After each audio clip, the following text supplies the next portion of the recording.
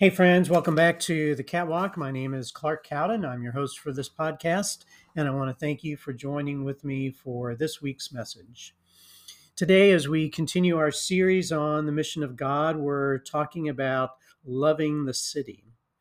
In Jeremiah 29, God speaks to a very discouraged group of Israelites who were forced to move to a city that they didn't want to be in. And he gave them some words they didn't really want to hear. Love your city, work for its welfare, and invest yourself where God has placed you, because in its welfare you will find your welfare. This passage helps us understand part of what God's mission is for us today and how we can be involved in making a difference in our world. I invite you to sit back and relax and reflect on this message on Love the City.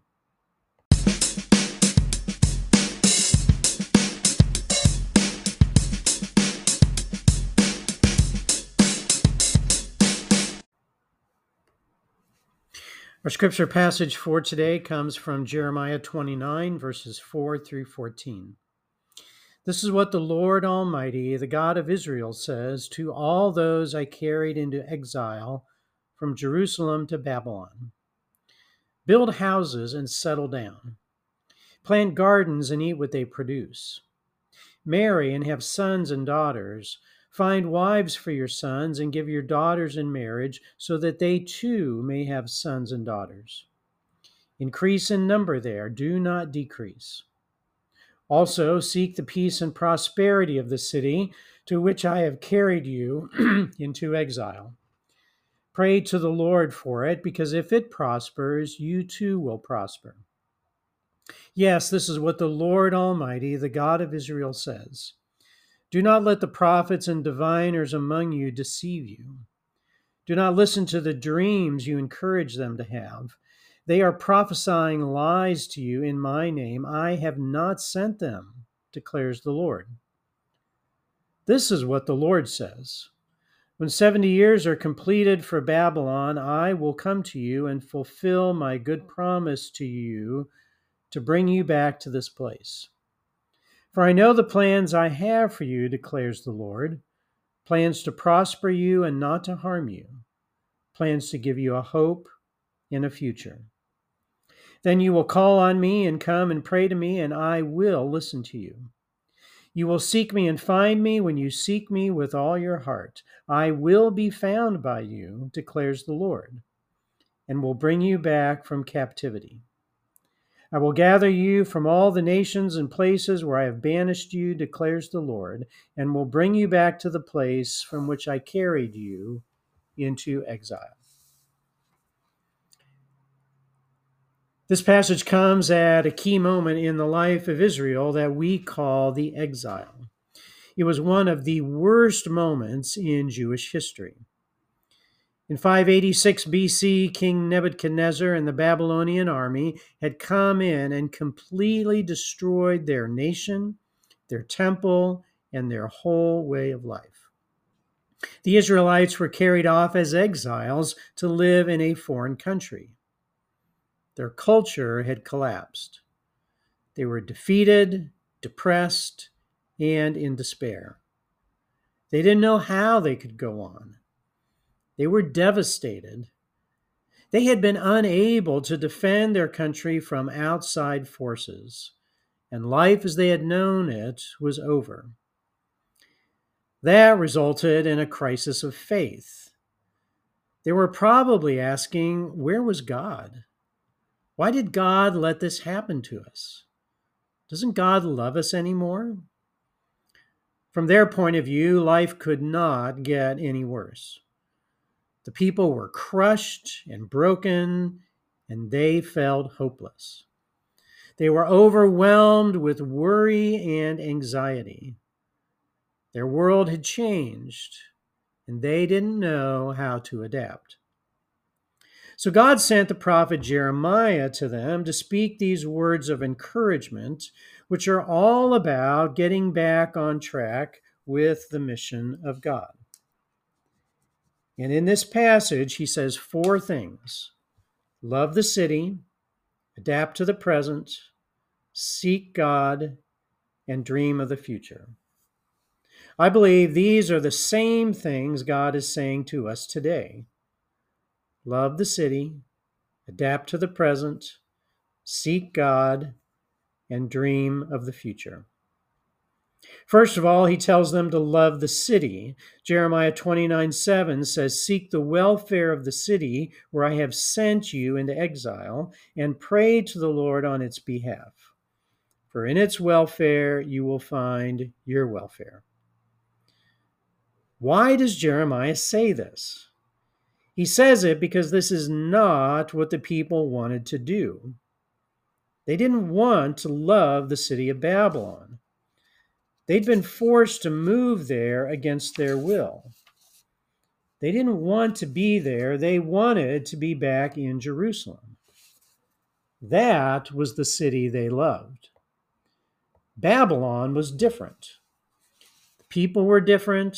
The foods were different. The smells were different. The music was different. The religion was different. The government was different. It was a big change that had been forced on them. They did not want to love the city. But God tells them through Jeremiah, that's exactly what I want you to do. Why? Because in its welfare, you will find your welfare. If you work for the good of the city where you live, you will end up benefiting yourself. Because as the city gets better, things get better for you. He tells them to pray to the Lord on behalf of the city because it's really hard to be angry at people you are praying for. It's hard to hate people you are praying for. When we pray for other people, prayer changes us. It changes our attitudes towards them. And if we're going to participate in the mission of God in our city, we are not going to be effective if we don't love our city and if we are not praying for it and the people in it. Tim Keller talks about how you can find 5 different kinds of people in the city. Cities have commuters, survivors, tourists, natives, and lovers. Commuters are people who just drive into the city for work and use its benefits, but aren't really committed to its flourishing. Survivors are people who are struggling just to get through the day. Tourists are people who enjoy the hot spots of the city and the famous landmarks, but they don't really invest themselves in the future of the city. Natives are people who have lived here most of their lives, but sometimes their familiarity with the city blinds them to its potential and its need for change. So he says what we really need are lovers of the city, people who care deeply about the city, who are committed to its health and vitality, and who are willing to join where God is already at work in our city. In his book, Center Church, Keller says that we must both appreciate and adapt to the city, but also challenge and confront the city. People won't listen to us if they sense we don't love them. But if we don't confront injustice and challenge the wrongs of our city, they will see us as unsubstantial, without having anything of gravity to offer. So we need to walk around our city, talk to people, ask questions, listen, and understand the city where God has placed us. How is God calling us here at Hollywood Press to love the city of Hollywood, the city of LA, and this SoCal region? Jeremiah 29 calls us to love the city. Secondly, this passage tells us to adapt to the present. In verses 5 and 6, it says, "Build houses and settle down. Plant gardens and eat what they produce. Marry and have sons and daughters. Find wives for your sons and give your daughters in marriage so that they too may have sons and daughters. The increase in number there, do not decrease. Again, God had to say this because this is not what the people wanted to do. If you're building houses and settling down and planting gardens and getting married and having kids, that means you're getting on with your life. And the Israelites didn't want to get on with their lives. They were still grieving the loss of the city of Jerusalem, their temple, and the way their lives used to be. They were stuck in the past. They spent more time looking in the rearview mirror than looking through the windshield. They wanted to go back to the good old days. But God was telling them they weren't going back to the good old days. Those days are not coming back. Sometimes we get nostalgic about the past, and we wonder why our churches can't be the way they used to be. We wonder why it's so much harder to be in ministry today than it seemed to be 50 years ago when many churches in the West were booming. There's lots of reasons for that we could talk about, but we need to understand the past is not coming back. Now, we always want to build on our past. We want to learn from the past. We want to carry the best of the past forward with us into the future. But we don't want to be confined to the past. We don't want to be stuck in the past. We don't want to be so focused on the past that we can't see the great opportunities God has put in front of us today. Jeremiah was telling the Israelites that they needed to adapt to the present and move forward with their lives. When I was growing up, Kodak was one of the biggest, most successful companies. But they couldn't adapt to the changing culture. They didn't get on board with digital cameras, and they ended up declaring bankruptcy in 2012. When my kids were little, Blockbuster was one of the biggest, most successful companies. But they couldn't adapt to the changing culture. They filed for bankruptcy in 2010, got bought out by the Dish Network, and closed their last stores in 2014. We have churches today that are closing their doors because they don't know how to adapt to the changing culture around us. We know that God never changes. Hebrews 13:8 tells us that Jesus is the same yesterday, today, and forever. We know the gospel message never changes. But the way we minister and the way we communicate this message has to change so that it makes sense to the people we're talking to. Our challenge in the church is always how to communicate the unchanging gospel to a constantly changing world. In Todd Bolsinger's book, Canoeing the Mountains, he compares our journey as a church through our changing world to the journey of Lewis and Clark, who set out from St. Louis to find a water passage to the Pacific Ocean. They mistakenly thought there was a river that would take them the whole way. They didn't realize their maps were wrong. They didn't realize that the rivers ended at the Rocky Mountains and that they would have to learn how to canoe over the mountains if they wanted to get to the Pacific Ocean. He said, our world has changed so much that we are now off the map. We were not trained for the world we live in today. We were trained for the world that used to exist. But now the world has changed and we have to learn how to adapt.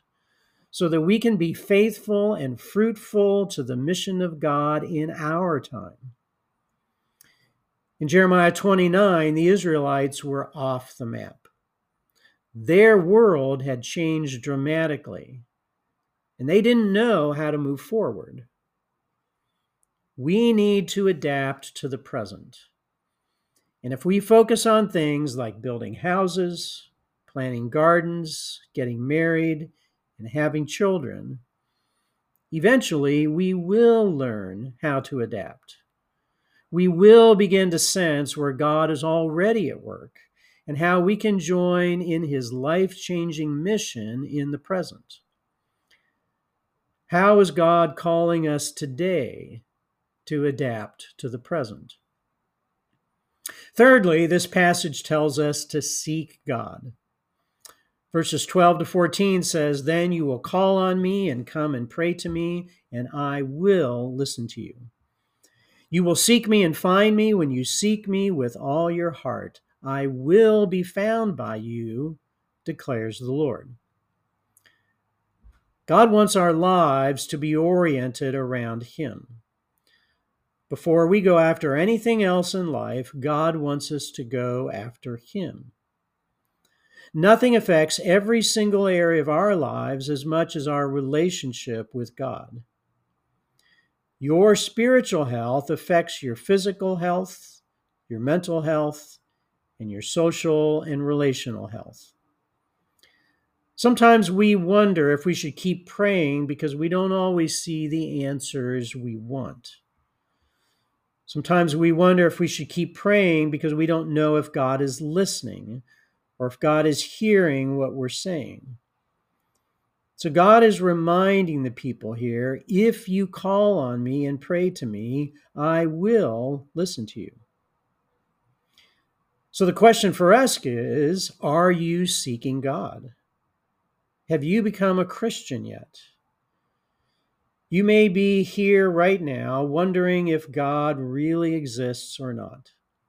You may be wondering if you should believe in Jesus, if you should start following a man you've never seen with your own eyes, and start living your life according to his teachings when you're still trying to decide if they are true.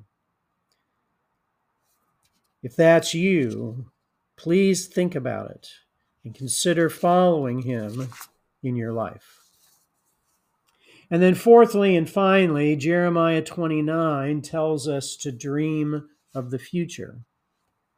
Verse 11 may be one of the most famous passages in the whole Bible.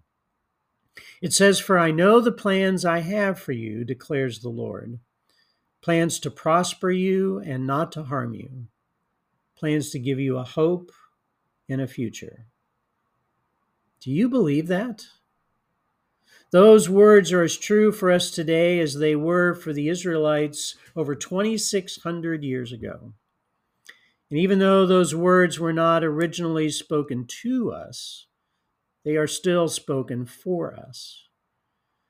Today, we see these words framed and hanging on people's walls in their homes because they're so powerful. But what some people don't realize is that God spoke those words to people who were profoundly discouraged. We have people today who feel like our nation is falling apart. But when God spoke these words, the nation of Israel had literally fallen apart. People were in despair. The whole nation was in a depression, and nobody knew how to get out of it. They didn't know how to change and adapt and move forward into a new reality. They needed hope. And that's the message some of us need today.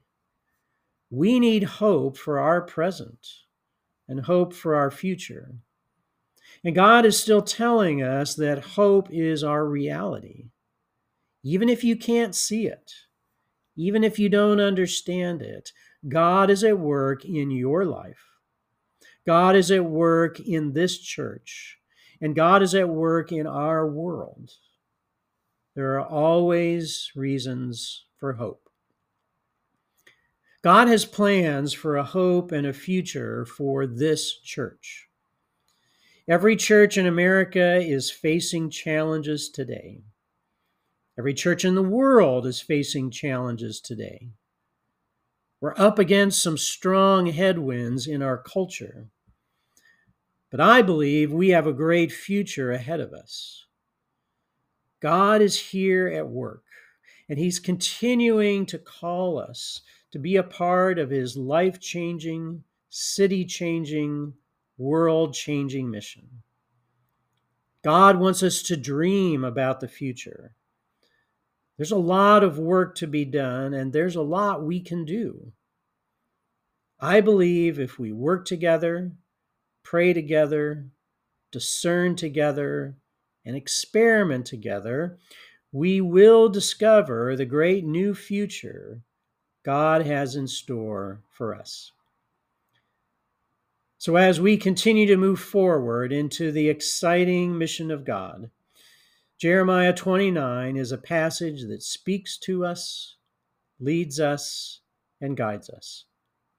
It's a passage that encourages us to love our city, adapt to the present, seek God, and dream about the future. God bless. Stay safe. See you next time.